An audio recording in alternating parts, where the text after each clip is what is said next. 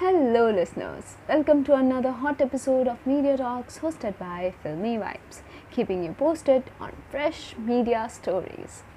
In today's episode, we are going to talk about the show that changed fate for TVF. That's right, Kota Factory, the brainchild of TVF, made its comeback on Netflix this time. Season 1 ended on a high note and was popularized among the aspiring youth of Kota. Everyone was waiting for the new season, and TVF, along with Netflix, was also hyping the show for over a month, building people's expectations for the new season.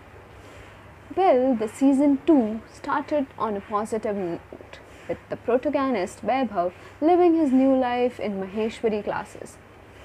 He thought that maybe he will feel more confident with his studies, but somehow he was not comfortable in the environment at all.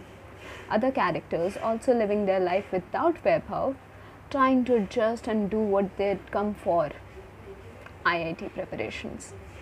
Beloved Jeetu Bhaiya, no more in prodigy classes, started his new venture called Aimers with a slogan, "Sapne dekhe jate hain," or aims achieve kiye jate hain. The show is all about the daily life struggles of the students of Kota along with the teachers of Kota, and how the academic system works on building and breaking the people in Kota. It is engaging and intriguing because it is very, very close to reality. The black and white series received a lot of praise for its poignant storytelling in the first season.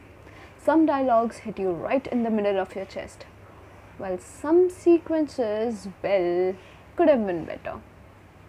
The soundtracks are soothing and go with the plot, adding perfect drama to the scenarios.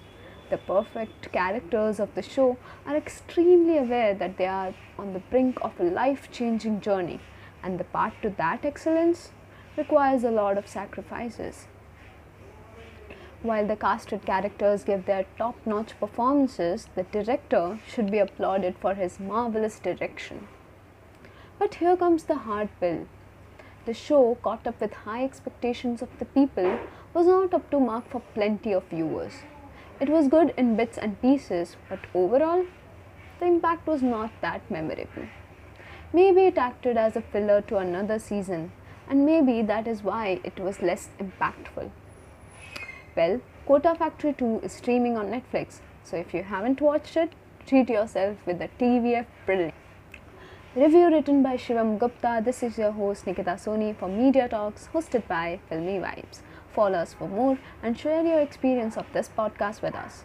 Write to us on filmyvibesofficial@gmail.com or join us on Instagram and be a part of the family. Happy watching!